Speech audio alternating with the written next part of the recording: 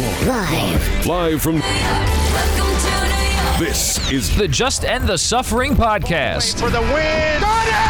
Oh! He broke his ankle. Follow me to freedom. Y'all ready for this? Here's your host, Mike Phillips.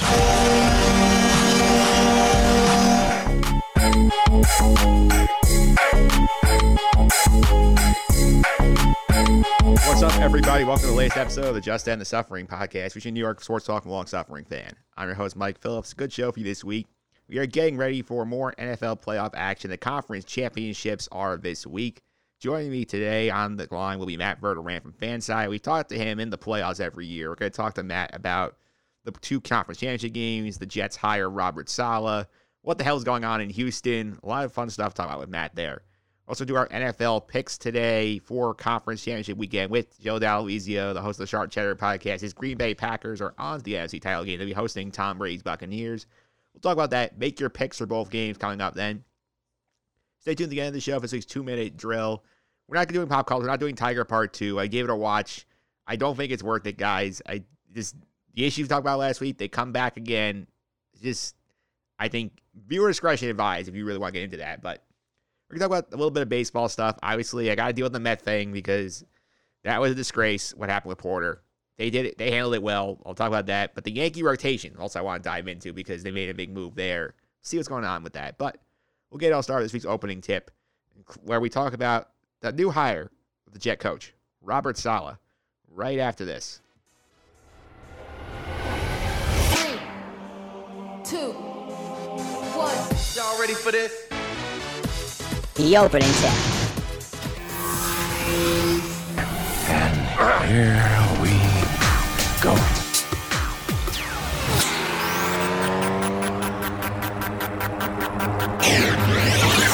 All right, we are back here, opening tip time, talking about the Jets, their new hire, head coach Robert Saleh. We talked about this last week with Andy Vasquez. He said that Saleh was the ideal candidate for the Jets. They do get him. They get a 5-year deal done with Saleh. The press conference will be later this week. I absolutely love this hire. All we talked about with the Jets was they need a CEO coach. They need a guy who'll coach the whole team, not just be a play caller on offense or a play caller on defense. All we heard out of San Francisco since the hire is how great a leader he is, how this isn't just, my defense is great, and how he's a real leader of men. Richard Sherman, one of the most respected players in the league, came out with strong praise for him, saying, the Jets got a great one. Congrats to them.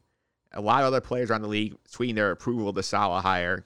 And it's a good sign for the Jets that Joe Douglas did not fall back on, the pre-existing relationships, because in this process, when the search started, I was convinced we would end up with Wink Martindale of the Ravens, who's a good defensive coordinator, pre-existing relationship with Douglas in their time in Baltimore. I figured, okay, maybe that's where they go. When Doug Peterson got fired, okay, relationship there from Philly. Douglas praised him in interviews in the past. But neither one of those guys actually got an interview. Joe Douglas had an open mind, reached out to a bunch of guys, talked to 9 the first round. Second round, they brought in Saleh. They brought in Arthur Smith, who ended up getting hired by the Falcons. They moved quickly to get the job done. They figured out quickly that Saleh was their guy, and that's who they ended up with. Saleh is bringing also some key coaches over from the Niners with him. Mike LaFleur, younger brother of Matt LaFleur, the Packer head coach. He's running the Kyle Shanahan offense as the Jets' new offensive coordinator. They brought in their offensive line coach, who's one of the key zone blocking guys in the NFL. He'll help this Jets offensive line come in better. And this would be a good staff here. That's something we've not always had in recent years. And the Jets, the thing that I'm interested in here is seeing what they do with the new coach, the new quarterback. Because this system they're putting here, the Kyle Shanahan offense, this is one that people around the league have said that this would be good for Sam Darnold. A lot of scouts, a lot of players, a lot of executives think he would thrive in this system. So would Zach Wilson from BYU. Another guy isn't linked prominently to the Jets in drafts. And I think that would work very well. So could Deshaun Watson. I think Deshaun Watson can do well in any system. If the Jets want to go that direction, that's a direction they should go in. It's an interesting time, by the way, with Deshaun Watson stuff, because we've heard how he's unhappy in Houston, how he wanted to text and interview Robert Saleh. That report dropped the day after the Jets hired him. And lately he's been doing a lot of liking of posts on Instagram. He's liked the New York Post cover of the Jets saying they should get him. He's been around the New York area. He's got family around here. Makes you wonder, is there a path here to get Deshaun Watson on the New York Jets? I think there is. That path obviously is 3 first-round picks. You got to throw a couple other picks in there, make it a sweetener. Sam Darnold, whatever it takes to get the job done, because 25-year-old franchise quarterbacks do not grow on trees. He has control of the situation, though, because he has no trade clause. So the Jets go for the best package. Deshaun Watson can say, no, I'm not going there. The key here is if he wants to force his way here and said, I will only take a trade the Jets for some reason. And there are other suitors here. The Dolphins are a good fit because they have the cap space. They have South Beach. He likes the culture down there. The Niners are a good fit. They need a quarterback. There are lots of possibilities here going forward for the Jets. If they don't get Deshaun Watson, they could use number 2 pick on a guy like Zach Wilson. They could keep Sam Darnold, build around him, trade out of 2 and get more assets. There's things to do here. You know what? Maybe this team will get the rebuild right for once. Maybe they'll be in the playoffs as soon as this year because they have a lot of cap space, a lot of picks. You build smartly with the right coaching staff, you could win a lot of games. Speaking of the postseason, we're going to talk about the divisional round with Matt Verderam right after this call from the AFC playoffs, second round, courtesy of NBC's Al Michaels and Chris Collinsworth, Taron Johnson's game-breaking pick of Lamar Jackson. The backfield flanking Jackson. He stays in the block. Jackson fires, and that will be intercepted in the end zone by Johnson. Taron Johnson. And only Jackson can stop him now. Too late to the end zone. Touchdown.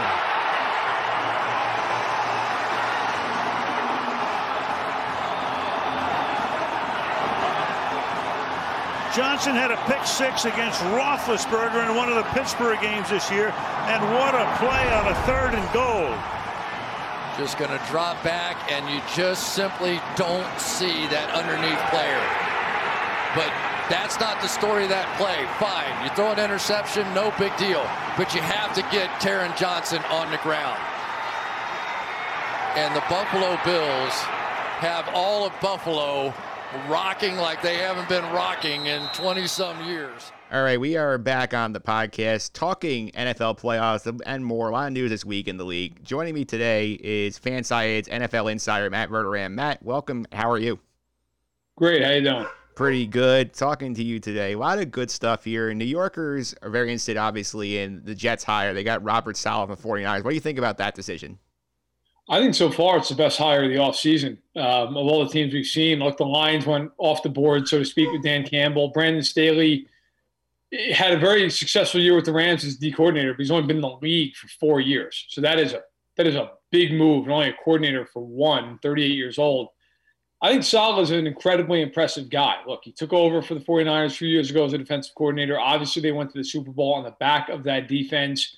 Got to talk to him a little bit when I was down there covering that Super Bowl. Very impressive guy, very smart, relatable. The players loved him. I remember asking a few of the players about what they thought of him, both as a coach and just as someone in the locker room. They couldn't have raved anymore. So, listen, I think Saleh is going to go in there and with Joe Douglas provide the Jets with some professionalism, with some accountability. That's obviously something that's been lacking under Adam Gase, both with the players and especially with Gase himself. So I think it's a really good move, and I think it's a good first step in rebuilding the program.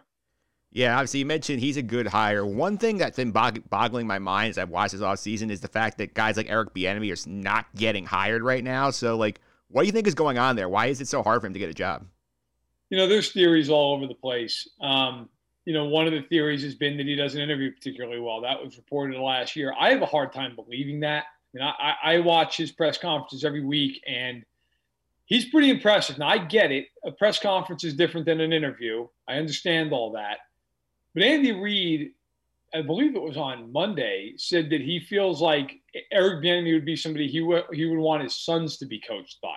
I don't know that you can get much higher praise than that from a guy who's going to be a first ballot Hall of Famer. And Reid's gone out of his way to praise him a lot. Is it a racial component? It could be. Is it a matter of maybe he doesn't interview great? Could be. But if I'm a team looking for a head coach, I don't know how I couldn't at least interview Eric Bieniemy and then seriously consider him. I mean, Houston, up until this thing started to devolve with Deshaun Watson, didn't even interview him. Also didn't interview Robert Saleh, which is more of an indictment on the Texans than it is anybody else. But it seems to be that for whatever the reason, maybe Bieniemy's turned off some people in these interviews, because everything he's done on the field and on the sideline would point you to a guy who should be the absolute cream of the crop as a head coaching candidate. Yeah, you brought the Texans up. Can you tell me what the hell is going on over there? Because, I just don't get it with the Deshaun Watson thing, with this whole Jack Easterby storyline. SI had the big expose. What is going on over there? So with the Texans, look, first of all, I don't know that anybody has a great grip of what's going on over there because it's so out of control. But, I talked to a source about 3 weeks ago, right at the end of the regular season, who said to me, who would know that, hey, look, Eric Bieniemy, John Dorsey, that's a pairing that they might like to go to Houston. They might like to go to Atlanta. Obviously, has not worked out. Didn't work out in Atlanta, and it would be shocking if it works out in Houston, at least as a tandem deal. Maybe Bieniemy still ends up there. They did interview him, but there was real interest at the outset on Bieniemy's part, from my understanding, to go to Houston. They never made a move. Now you have the Deshaun Watson stuff, where you're looking at this, and Watson asked ownership, just interview him. Just give the guy an interview, which should have been, the ownership should have just said, of course we're going to interview. You don't have to ask us to do that. They didn't. He feels betrayed. He feels lied to. And now you're in this situation where Easterby, who was a pastor for the Patriots, he was a chaplain. He's not an NFL guy. In fact, Belichick was asked in December, is Jack Easterby an NFL personnel man? And Belichick unequivocally was like, no, he's not. And this is the person who's running the Houston Texans. The SI put out a really good piece that was co-bylined, I believe, by Greg Bishop and Jenny Ventures, who wrote that, Easterby basically was on this crusade to find out all these different things about Sports Illustrated and how word was getting out. Look, the Texans have a hands-off owner in Cal McNair, who is a nice man by all accounts, but is somebody who is not disinterested, but just disassociated. And so Easterby has the keys to that car. He hires his buddy in Casario, and by hiring Casario, also from New England, for anyone who doesn't know, he's ensuring loyalty to himself, because Casario is getting a 6-year, $36 million contract based off the fact Easterby hired him. So Casario is going to do whatever the heck Easterby wants. And so you have this weird situation where Easterby is basically running the show. It's very disorganized. And I don't blame Watson, even though he just signed the extension a year ago. I don't blame him for saying, look, I want no part of this. If this is the way this organization is going to be run, then please move me, get me out of here. I'd like to have some success before I'm in my 30s. Yeah, the Deshaun Watson thing is fascinating because obviously you never see a quarterback in his prime get traded ever, let alone gun 25 just sign a long-term contract. And there are teams I'm sure line up across the league. Probably have 20 teams that give the Texans a call. How do you think this ends up with him? You think he moves or you think he stays? I'm still of the mind, and maybe a naive one, that he's not going to get traded. I just think Houston's going to say, look, we're an expansion team if we trade you. We cannot trade you. We have you signed for, I believe it's 6 more years. You can't move off a guy who's a 25-year-old MVP caliber player. I do quarterback rankings for us at Fanside every week, and I have him behind Mahomes and Rodgers, and that's it. I think he's the 3rd best quarterback in football, and I think you get a year where he's the best quarterback in football. To trade that guy, who is a fantastic human being by all accounts. It's not as though he's some malcontent. He's dealt with more crap there between O'Brien and the trade of Hopkins and no defense and no offensive line. You have not heard a word negatively out of Deshaun Watson's mouth for all that stuff. And so if you're the Texans, well, I think if you're Cal McNair, you sit down with Watson and his representation, agent David Mulugeta, and say, look, we're not trading you. We're not going to trade you. You can sit out the next 6 years. We're not going to move you. But we want you to be happy. We want you to feel a part of this thing. Let's course correct. You want me to hire Eric Bieniemy? I will write a blank check to Eric Bieniemy. Is that what it's going to take? That's fine. That's what we'll do. Does it mean firing Jack Easterby because he's gone yesterday? You need to placate him, because this is a guy who's been a good soldier for a long time with this organization. And if you're gonna move off him now, first of all, it sends a message to the locker room that we've basically just given up. Second of all, you have given up. And third of all, you move him. I don't care what kind of compensation you get back for him. You're never going to get enough. He's too talented. Yeah, I agree with that. I'd be hard-pressed to see him move. Let's talk about some of the games, though, for this week. I want to talk about the Bills specifically because Buffalo, obviously, win their first 2 playoff games. They've kind of been under the radar here because of all the news with the Chiefs and stuff like that. What do you think about what we've seen out of Buffalo the first 2 rounds? So the first 2 rounds, it's kind of been interesting from them in this sense. They were thoroughly outplayed by Indianapolis, but they won the game, had a goal line stand. Indy had the slowest 2-minute drill in NFL history, a few other things. Bills win. I have been impressed by the Bills all year. I picked them to win the division before the year started. I think Allen has been better than anybody could have imagined, maybe even including himself and his team. He's been fantastic. If I had an MVP vote, he'd be 3rd on my list behind Mahomes and Rodgers. Rodgers, by the way, I think should win it. You look at the Bills, they've been excellent. If not for a Hail Mary, they won 10 straight to end the season. I mean, they've been phenomenal down the stretch. They're extremely well coached. They can throw the ball to anybody. I love that Brian Dable knows they can't run, doesn't even pretend to. Just is fine. We're going to throw every down. We're not even going to try to run the football. Now, the playoff games have been interesting. As I said, I thought the Colts outplayed them. The Ravens game, does weather factor in a little bit? Yeah, although, look, it's January and you play in Buffalo. Like, you have to be able to throw through the wind. I don't care. I don't care that it's windy. I thought the Bills' problems were more that the Ravens just outplayed them defensively. Now, that game comes down to Jackson making a brutal throw that gets run back for 101 yards. The play before that, which will get forgotten over time, I guess rightfully so, the play before, Jackson had a wide open touchdown, and he missed the throw. If that's a quarterback who's typically a better passer than Lamar Jackson, is that a touchdown? Is it 10-10? I mean, the Bills have not played particularly well in terms of the totality of these games the first 2 weeks of the playoffs. Assuming Mahomes plays in the AFC title game, they are going to have to play much better to win this game. They are not going to beat the Chiefs if they go in there and they play the way they played against Indianapolis or Baltimore. They may be in the game, but they won't win the game. So I think they're capable of winning, but they're going to have to play their best. Yeah, that makes some sense. And I think it's interesting also that both these games are rematches, both from week 6 this season. Kansas City won like in Buffalo 26-17. Tampa Bay won down in Tampa 38-10. Is there anything you look back at those 2 games and say, this is something I want to watch going into this weekend?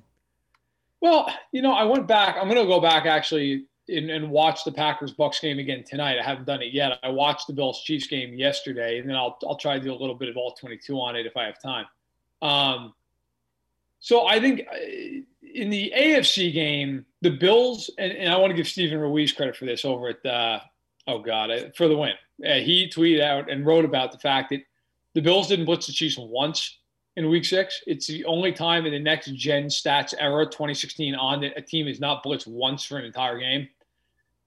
They basically wanted to hold the Chiefs down throwing the football. Well, the Chiefs ended up rushing for 245 yards, and they gained over 500. If you're the Bills, are you willing to play that way again? The Chiefs only scored 26 points. There's a mixed extra point there if it matters to you. But they only scored 26 points, but they held the ball for 40-plus minutes. And so Allen had very little time to amass what was going to be needed, which is essentially 30 points. I think if you're the Bills, you have to play that way again. You cannot blitz Kansas City. You cannot say, well, we're going to try to shut down Edwards-Helaire. It'd be a murder scene. I mean, the Chiefs will throw the ball over creation. So I think you do that again, and you live with it. You hope he doesn't, you hope the Chiefs don't rush for 245. Well, it's a tough thing to match. That game comes down to one thing for me. If the Bills get pressure with 4, they can win. If they don't, they won't. If they don't get pressure with 4 guys, they're going to lose.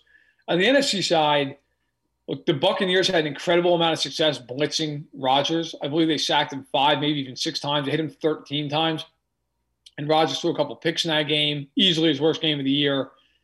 Now, maybe coincidentally, maybe not, they didn't have David Bakhtiari in that game. And the Buccaneers gave him a lot of problems up front. Well, they don't have Bakhtiari right now at the torn ACL. So what do you do if you're the Packers? Look, I think the Packers are the better team. I do think, though, that the Buccaneers match up well with them. They can give him problems. And Pettin, the defense coordinator for the Packers in that game, was very, very passive. They dropped 9 guys at times against Brady. And while Brady didn't have a huge game throwing, the Bucs ran all over him. Does Pettin do that again? If he does, I think there's a real good chance they'll lose. You need to get pressure on Brady. Unlike Mahomes, who I don't think you ever blitz under any circumstance. Brady, even though it's not fun blitzing him, he doesn't have the arm strength anymore to worry about all those outside throws. Like, I would go after him and force him to get rid of the ball under duress. And the Packers did not do that week 6. I'm curious to see if they reverse course this time. Yeah, good to know there. The AFC game, obviously, the Chiefs-Bills. Does this, for you, come down to just the fact that, like, if Patrick Mahomes is there, it's one game. If it's not, it's a completely different game? Oh, if Mahomes isn't there, the Chiefs aren't going to win that game. Yeah. If they do, it's one of the great coaching jobs of all time. If Kansas City beats them with Chad Henne, they should erect a statue of Andy Reid right after the game. Look, Chad Henne, a great story that they were able to win that game on Sunday, but he came in with a 19-10 lead, and it was 22-10 before Cleveland never got the ball. Okay, it wasn't like Chad Henne was marching the Chiefs up and down the field. If Mahomes plays again, and it's worth repeating, the Bills have to get pressure with 4, and not sometimes, all the time. They've got to consistently get pressure with 4 guys, drop 7, live with giving up some cheap yards underneath, live with some rushing yards in the ground game. That's the way the Niners played them in the Super Bowl. You go back and watch that game. The Niners did not blitz the Chiefs, but almost never. They played tons of cover 3. They dropped 7, and Bosa and Armstead and Buckner went to work, and Dee Ford. Now, the Bills do not have that front. And the Bills like to play a lot of cover 4, which Doug Farrar over at USA Today is a good friend, a great guy, detailed expertly. If they play cover 4 against the Chiefs, that is a coverage the Chiefs typically shred to bits because they get post routes off of it. And Hill just gets one-on-one with their safety, and it's a match race to the end zone. If I'm the Bills, I'm playing cover 2 in that game. I'm mixing it up a little bit, but I'm playing a ton of cover 2. I'm playing some zone. I'm rushing 4, and I'm praying. And I'm hoping that I can get Mahomes to make one mistake. Strip sack him. Maybe he's not that comfortable, getting hit right now. Maybe he throws it quick. Because if you can't get pressure, I don't care what you're playing behind it. He's just got too many weapons, and he's too good. They're going to find somebody who gets open, and it's going to be a gain of 15, 20-plus yards. Yeah, I think that makes sense. The NFC game, obviously, you said these are 2 different teams than we saw back in week 6. I think the thing that's interesting to me is, obviously, Rodgers gotten so much more comfortable with the secondary receiver. We saw the big strike to Allen Lazard in the title game. Do you think, he needs those guys again to really make the big difference here in this matchup, the Lazards or the MVSs of the world? Yeah. Look, the Buccaneers are a team that they do love to blitz. They've blitzed more than any other NFC team outside of Arizona. And so I think if you're the Buccaneers, you're going to be aggressive, and you're going to hope that you can maybe bracket Adams, double Adams, and you're going to live with Jamel Dean on Lazard or Valdez-Scantling. Right, you're going to live I think if you're the Bucs, you're saying we're going to blitz. It's who we are. We won doing it against the Packers. We destroyed Rodgers. I think you feel good about that. I personally, if I'm Todd Bowles and he knows more football than I ever will even dream of knowing, but I would double Adams with Dean, who's their second corner, and a safety. I would put Devin White, who's phenomenal in coverage, on Tunyon or Jones, depending on who you see as the bigger threat. And then, look, I'd put Carlton Davis on the other receiver. And he's your best corner. It's the old Belichick thing. And I've always believed in that. Put your best corner on the second best guy and double their best guy. That's how I would go about it. Do they do it? I don't know. But I think the Buccaneers are going to be a problem for Green Bay. I think Green Bay's favored, and deservedly so. But there's a world here where Tampa's a real problem up at Lambeau on Sunday. All right, so we have to put the prediction cap on here. Let's assume that Mahomes plays in this game. And I think it's everything we've seen is sort of trending that direction, where we're getting good optimism. He doesn't have a concussion. He has in the protocol for some reason. But assuming he plays, what are your picks for these 2 games? So assuming he plays and he's healthy, I think the Chiefs win the game. I just think they're the better team. The Bills are really, really good. They're the only team that I thought at the beginning of the playoffs could beat Kansas City in the AFC if they played well. And I still feel that way. I think the Bills will score some points. Their Week 6 matchup, I don't care that much about. It was 26-17. It was in a driving rainstorm. Now, it might rain in Arrowhead on Sunday night. It's going to be 34 with a chance of rain. That would not be ideal for the Bills or the Chiefs, for that matter. But, I think the Bills keep it close. I think they're in the game, and I think they could win. I think they're a very live underdog. But I think it's something like 33-24, something like that, with the Chiefs maybe scoring late to put it away. maybe it's like a 6-point game and the Chiefs drive down, kick a field goal. The NFC title game, I do think, is a little bit closer in terms of the final score. I'll take the Packers 27-23, somewhere in that range. And I wouldn't be shocked if the Bucs or the Bills win. I do think the Bucs have a slightly better shot of pulling the game off, just because of the way that the two teams match up in both sides of the bracket. So I'll take the Chiefs and Packers to get to the Super Bowl. But I do think it's a very, very competitive day on Sunday. Yeah, I agree. It's going to be a fun weekend of football, Matt. Thanks for all the time. Really appreciate it. Before I let you go, how can people follow you on social media about what we're doing over at Fansided? So, yeah, first of all, check out Fansided. I mean, Michael does great work alongside so many other people on the NFL side. And really for all sports, we have a great NBA section, the Step Back. Look, go to fansided.com. You can always read my stuff there. If you don't go there, or you haven't, you should. But you can check it out on Twitter, at Matt Verderam. All my columns go up there. I do Twitter Lives all the time. And then the Stack in the Box podcast is something that I've been doing for a few years now. Do it twice a week. It's an hour-long show every week. Cover the whole league in depth. So if you can, give that a subscription, a rating, and review. We'd really be appreciated. Yeah, Matt goes on Twitter Live halftime of these games. It's a lot of fun listening to those conversations. Matt, thanks for all the time. I really appreciate it. Thanks a lot. Take care. Show me the money.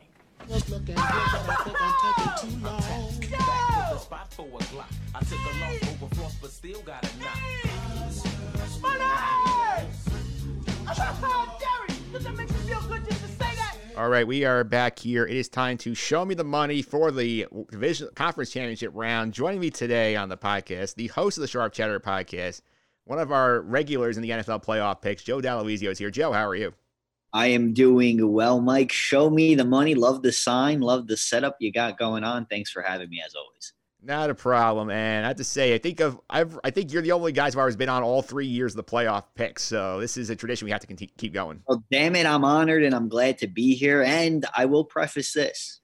I am doing very, very, very well this postseason, with the picks. So hopefully it continues here on the podcast. Hopefully it does. And I will say we have to do a little bit of housekeeping before we start this. We did do the over-under bets at the beginning of the season. I had a solid year. We touched on this a little bit in week 12. You want to go back to our podcast then and listen to the full details. Not going to waste everybody's time here, but I went 3-3 on those, so I did a pretty good run.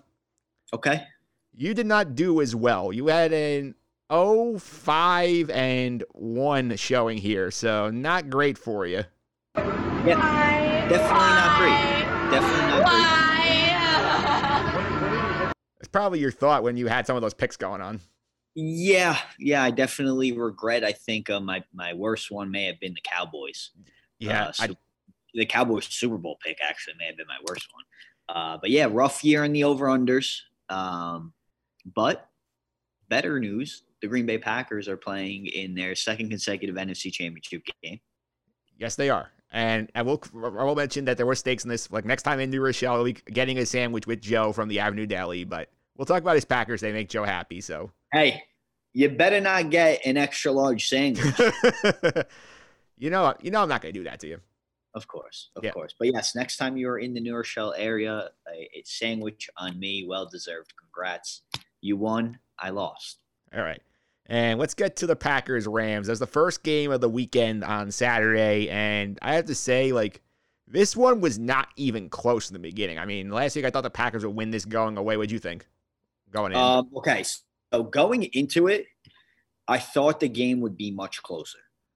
All right. I thought spread-wise, I loved the points. I said take the Rams. I thought it would be anywhere between a 3-4 point game. I thought it would be close only because of how great the Rams defense has been all season long. But man, when push comes to shove, the number one offense certainly embarrassed the number one defense. I also thought throughout the game that Green Bay was one play away the entire game from opening it up. And it finally happened in the fourth quarter with Allen Lazard. But it was just Rodgers missing on a few or a wide receiver dropping on a pass. It was like they were there. They were right there the entire time, but just couldn't get over the hump. And they got fortunate. I mean, I know you said it wasn't a close game, but they're up one possession. A.J. Dillon fumbles the ball, and luckily it falls right into Rodgers' lap. If the Rams recover there, man, I think we got a nail biter going to the end. Yeah, they do. And you mentioned that Allen Lazard throw in the fourth fourth quarter there. I mean, I saw that live. I'm like, oh my goodness, this is probably one of the greatest throws I've ever seen. It was like literally a laser beam right into his outstretched hands, easily runs into the end zone. I think this probably, again, shows you why Rodgers is the MVP this year. I don't think I could repeat the words that came out of my mouth out of excitement on the podcast when that play happened. But like I mentioned, right, there were several moments in that game where the Packers almost connected, right? You could go back to the first drive where Rodgers hits MVS. The ball's a little high. He's wide open, though. Should have been easy 7 instead of 3. All right. He also missed MVS on what could have been a 90-yard touchdown. Had a miss to Allen Lazard.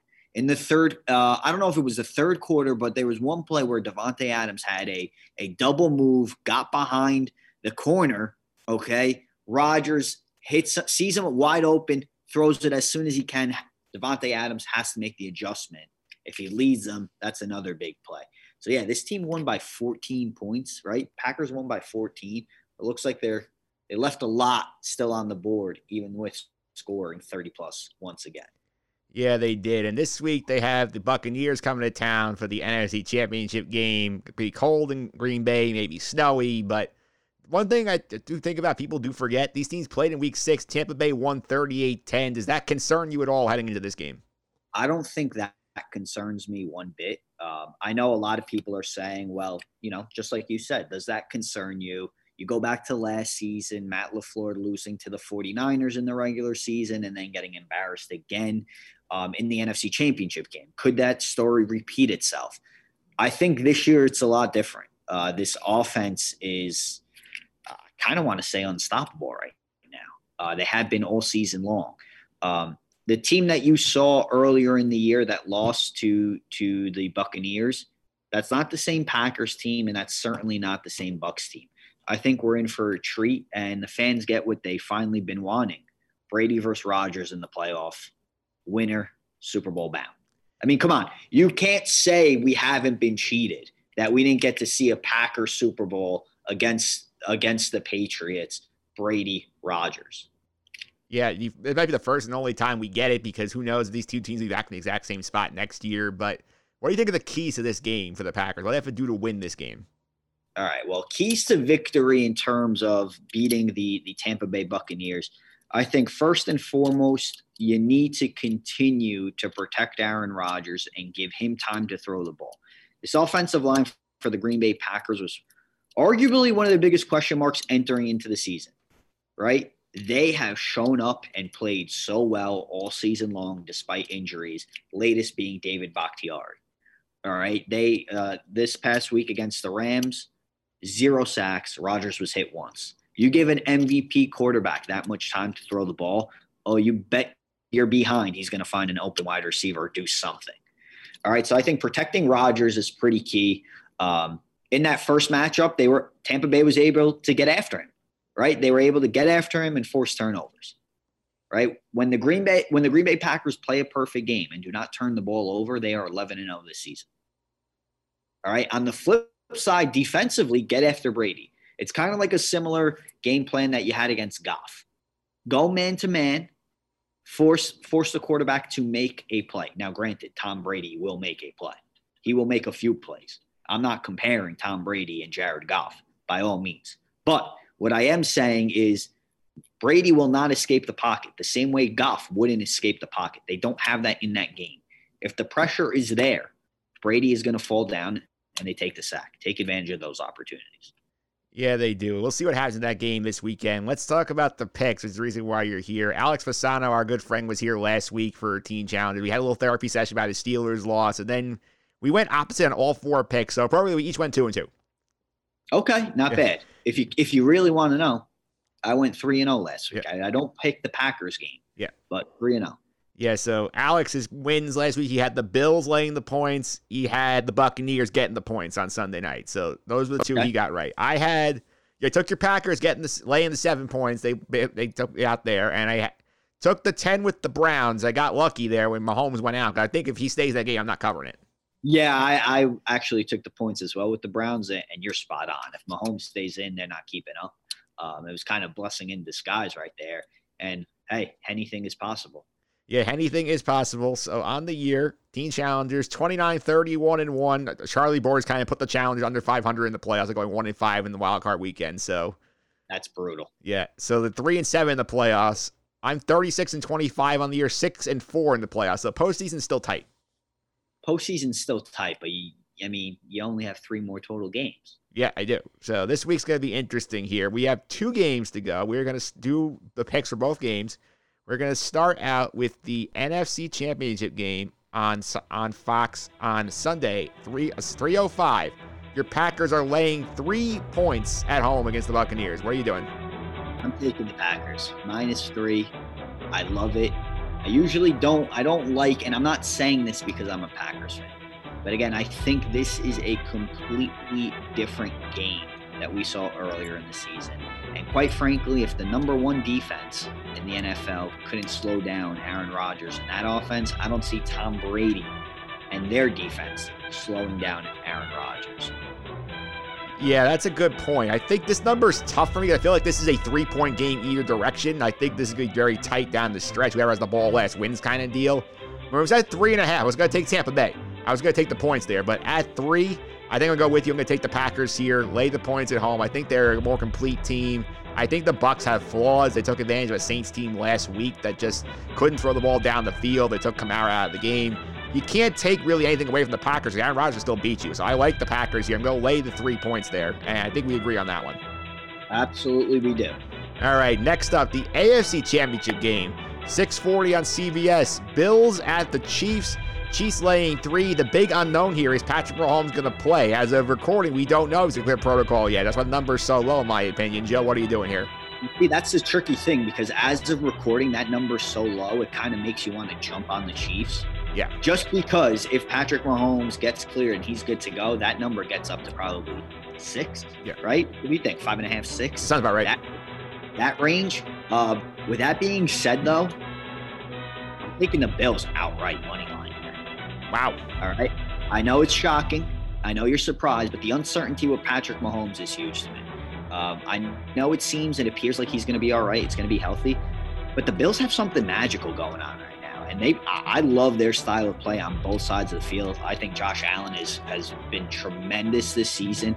And I haven't been sold with the Kansas City Chiefs since the end of the regular season. Yeah, they ended up winning, but still they haven't won in convincing fashion. And not that matters, right? A win is a win. But I just think Patrick Mahomes' injury, before the injury, all the rest that he had and how he wasn't playing at the same caliber that we're used to him seeing him play at, I really think the Bills pull off the upset and win this one. All right, I'm going to go against you. I'm going to take the bait. I'm going to take the 3 with the Chiefs because I feel like there's enough optimism coming out in Kansas City. Mahomes is going to play. I'll buy it. Even if he doesn't, though, we saw that Andy Reid is going to be aggressive. He's going to run a very strong game plan with Chad Henne, and they have so much talent on offense. And the thing we forget about Kansas City is their defense is still very, very good. And Buffalo's not have a running game right now. Zach Moss is out. They were passing almost exclusively against the Ravens last week. I don't think that will work in Kansas City. I think the Chiefs will find a way to win, even if Mahomes can't go. So I will lay the points with the Chiefs here. Lay the 3. So we're locked in with these points, or are we getting a little leeway at the end of the week if this line jumps? Well, I think we're gonna lock in here. I think we should lock it in here. I think it's not fair to the audience because we're not gonna let know that we didn't change this. Okay, that's fine. Yeah, because I'm not gonna drop another podcast before this releases. For the record, Bills money line. Yeah, I do have a weekly gambling post for Fanside. Bills money line is one of the bets I have on the line here because the number is good and the off chance he doesn't play, that's a good line to take. Oh, without a doubt. Yeah. Without a doubt. I think it could happen. Yeah. So to reset the picks here for the week, NFC Championship game, Buccaneers and Packers. Packers laying 3. Joe and I are both taking Green Bay laying the points. In the AFC title game, Bills Chiefs. Chiefs laying 3 right now. The number contingent on Patrick Mahomes' availability. I am laying the points of the Chiefs. Joe is taking them with the Bills, and he strongly advised you take the Bills with the money line this week. Those are your picks for championship weekend, and it feels weird to only do 2 picks total. It feels so weird that we're in championship weekend. Granted, I'm a Packers fan. I love the fact that my team is still playing in it, but I also hate the fact that we have 2 weeks of football left, essentially. Yeah.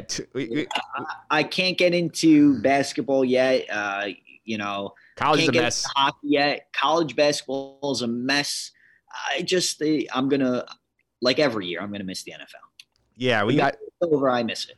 We got this Sunday. Then we got a Sunday with nothing, not even the Pro Bowl because of COVID. And then we had the Super Bowl in 2 weeks. So that's all we got. Truthfully, the Pro Bowl could just disappear anyway. I wasn't going to watch it. Yeah. I never do. I think it's terrible. It's not even entertaining, slightly entertaining. So they actually are making out somewhat well that they don't have to worry about the Pro Bowl this year. Yeah, there's no football next week, but we are not going without showing the money next week. Our Kevin Walsh is coming back here from sports. We're going to talk about all the different ways you can bet the big game. We're going to talk about the spread, the money line, the over-under, the props, all that good stuff with Kevin next week.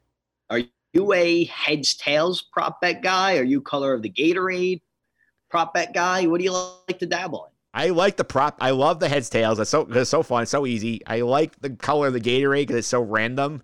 I like those parlays where you do the other sports involved where it's like number of 3-pointers James Harden hits for the Nets plus like how many passing touchdowns the Chiefs have or something like that. That's fun. Hey, you if you don't have a dog in the race, you could certainly have a lot of fun placing a few shekels on these prop bets. Yeah, plus like I do like the ones that are not sports related in terms of what song is The Weeknd gonna play first, or like is Joe Biden gonna tweet during the game or whatever, something like that. Those are fun too. The length of the national anthem, another classic. Yeah, I like those. I do like also diving into the player-specific ones on the teams. I remember last year I had a prop about the punter for the Niners, and it ended up working out for me. There you go. Hopefully the luck continues this year, Mike. Yeah, hopefully so. Joe, thanks for all the time. I really appreciate it. Before I let you go, I can be able to follow you on social media and keep up with the Sharp Cheddar podcast. All right, so give me a follow on Twitter at Joe_DALOISIO. Don't forget the double underscore. Do not. You won't find him otherwise. You won't find me. And just search Sharp Cheddar Podcast on pretty much any podcast platform. Apple, Spotify, Stitcher, SoundCloud, Google Play, Amazon, all those good ones. We are there. We already have our latest episode recapping the divisional round win against the Rams, and later in the week, depending on when you listen to this podcast, we will have a preview episode previewing the NFC Championship game against the Buccaneers. Yeah, and those are some good episodes of late. I saw you had a friend of the podcast, Dana Mendelar, on talk early in the playoffs. Yeah, DA was on to kind of kick off Super Wild Card Weekend. Not sure what we're doing guest route yet. Don't want to tease anything. May just go solo and just break it down X's and O's by myself, but we will be efforting to get someone on the pod this week. Yeah, efforting is always important on these things. Joe, thanks for all the time. I really appreciate it. Mike, anytime. Yeah, up next, I'm going to do the 2-minute drill. I'm going to talk about what the Yankees do in their rotation and give the Mets some props doing the right thing PR-wise with the Jared Porter mess right after this. The 2-minute drill. All right, we are back here. 2-minute drill on the podcast. A little bit about the New York baseball scene right now. The Mets, I want to get this out of the way real quick. The Jared Porter thing was an absolute disaster. Once that story broke on Monday night, they had no choice but to fire him because you as an organization cannot condone that kind of conduct. Obviously, the story's out there about the inappropriate text he was saying to a foreign female reporter. Great job by the Mets to immediately, basically, we heard about the story 11 o'clock on Monday night. 7:55 a.m. Tuesday morning, Steve Cohen tweets out that he fired Jared Porter, which you had to do. You can't build a culture like that, and this is something that's just been happening way too often in professional sports. The amount of barriers that women have in this industry is very disturbing, and we have to do more to make this a better experience. The fact that reporter felt the need to switch careers because she's worried about repercussions, that should not happen. That's unacceptable. Good job by the Mets here. Move on here. It's going to be very quick and easy. He's out. They'll probably promote Zach Scott, who was the runner-up for the job. He'll be the assistant GM now. He's going to be the permanent GM probably about a couple days. They'll hire somebody to replace Scott. They'll move on. It's the appropriate choice here. The more interesting situation here is the Yankees, because the Yankees have been pretty quiet this winter. They finally started to make some moves. They re-signed DJ LeMahieu last week, 6 years, $90 million. They had to get that deal done. They did. The length, not great. You don't want to be paying DJ when he's 38, but the thing that helps is the AAV of the contract drops pretty low, which is a good thing when you're constantly up against the luxury tax that the Yankees are and determined not to go over it. Good move. The thing that you're worried about the Yankees, if they still need some pitching. they did do a good job here. They started out the process, signed Corey Kluber to a 1-year, $11 million deal to add to the rotation. Kluber's a great reputation, 2-time Cy Young Award winner. Great job for the Indians, and he's been phenomenal in the past, but the recent memory, not great. The Yankees have issues in that rotation. They have the ace in Garrett Cole, which is phenomenal. Let's look at what's behind him. Let's start with Corey Kluber, who the Yankee fans are desperately trying to sell you on, like, oh, low risk, high reward. This guy's going to win the Cy Young. He'll be our number 2 starter behind Cole in the playoffs. This is going to be great. This is brilliant. We love it. Problem. He started 8 games the last 2 seasons. He's 34 years old. Durability has to be a concern here because when you're getting injured, the injuries tend to not be like isolated incidents. They tend to start popping up again and again and again. And he did not look great before he got hurt in 2019 with Cleveland. I know the Yankees say, oh, we have a guy on our staff who's been working with Kluber in a side deal, and we trust his report. That's okay. That's worth it if you have, okay, we have another solid guy here, but they don't have solid guys. Luis Severino right now, coming off of Tommy John surgery, he has pitched in 3 games the last 2 years. There's rumors he'll be ready around July 1st for this year. We can't guarantee that. Could be earlier, which would be great. Could be later, which would be worse. We don't know. Domingo Germán, breakout guy 2019. He was kind of wearing down at the end of that year. Then he has the suspension for domestic violence. He has not pitched in over a year. And now he's being counted on the rotation. Jordan Montgomery, lefty, Yankees, probably the second most dependable guy in that rotation right now, which is scary. He was 2-3 with a 5.11 ERA, 10 starts last year. He missed a ton of time in 2019 after Tommy John, so not good. Then you have the kids. You have a lot of good pitching prospects. We saw Davey Garcia at the end of last year. That was very good. We saw Clark Schmidt. That was solid. Like, he's got potential. Michael King has some great stuff. You have relying on that mix to fill out the unit. That's not very good. That rotation reminds me a lot of the 2020 Mets. And we saw what happened then. They had the ace Jacob deGrom. He was great. Noah Syndergaard got hurt before the season. Marcus Stroman got hurt in season, then opted out. Steven Matz was supposed to be the number 2. He faced with Montgomery in this equation. He flopped. You have Rick Porcello, Michael Wacha, who are sort of the guys as the, hey, like, low risk, high reward guys. Remember, and Porcello won a Cy Young in his past, and the whole thing about the even number years, he's better. He was awful. Michael Wacha was not good. He ended up in Tampa Bay now. They're going to try and fix him. The Mets were then stretching out relievers into starters. They had David Peterson was forced to come up. He was okay as a rookie. There's not a lot of depth there. And you're Yankee fans saying, okay, we have more pitching prospects. They're higher pedigree than the Met guys were, so we'll be okay. You need another dependable starter in there. There are way too many ifs in that rotation. Could you potentially thread the needle and have Corey Kluber be healthy and dominant, and Luis Severino comes back in July and is the same old Severino, and Germán picks up where he left off, and Montgomery's healthy, and Davey Garcia builds on this? Sure. That's a lot of things you need to go right. And they're not all going to. You need another dependable star in there. Now, Brian Cash, I'm sure, knows this. He has been poking around the trade market. They were in the mix for Joe Musgrove before our trade to the Padres in that 3-team deal that sent Joey Lucchesi to the Mets yesterday. They were on Luis Castillo. Obviously, he would be a phenomenal get because he's the ace-type pitcher. He would slot in right behind Cole, give him a long-term number 2. But that depends on the price tag. The Reds obviously know how valuable he is and said, we want Gleyber Torres. And the Yankees rightly said, no, thank you. That's a smart choice. The guy that should be here, and he's not right now because of money in large part, and they don't want to go with the luxury tax, Masahiro Tanaka. They don't want to go over the luxury tax. He's basically hinted Tanaka that either I want to stay in New York or I want to go to Japan. That would be a mistake to let him go. Tanaka is dependable, and you need dependable in that rotation. Let's look at his numbers since 2015. These are the ones that are important for you Yankee fans.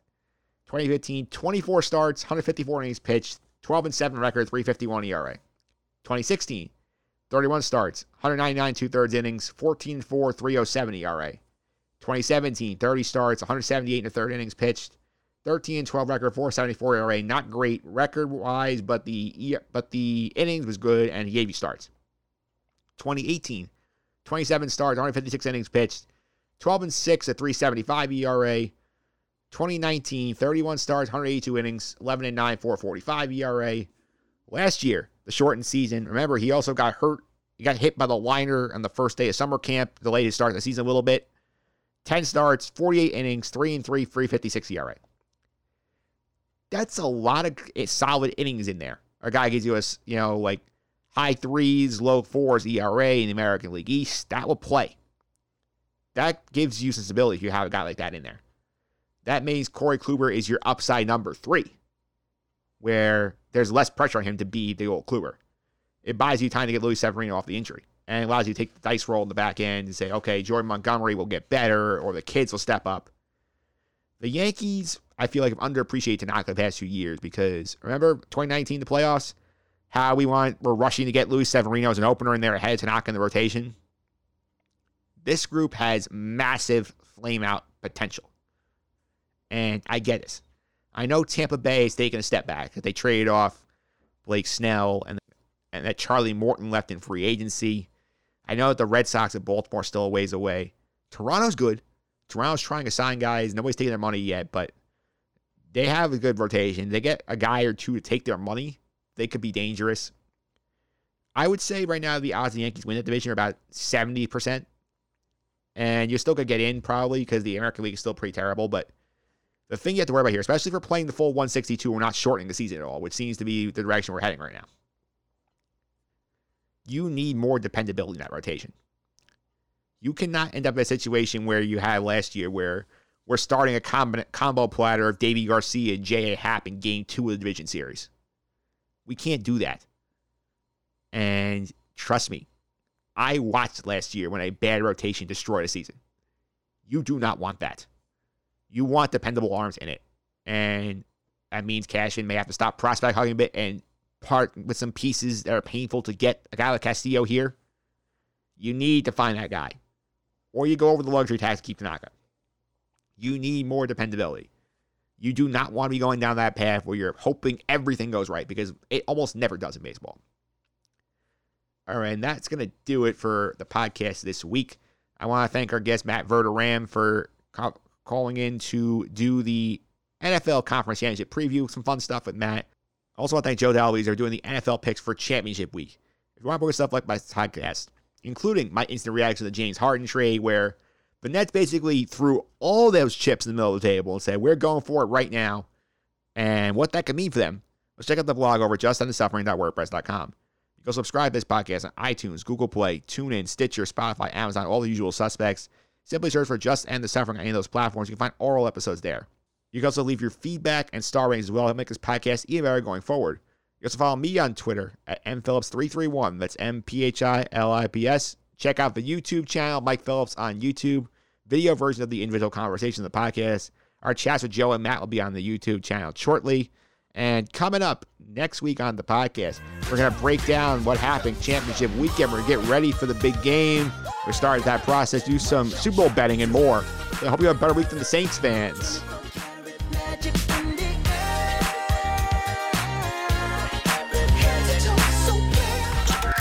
This has been the Just End the Suffering podcast. I'm out.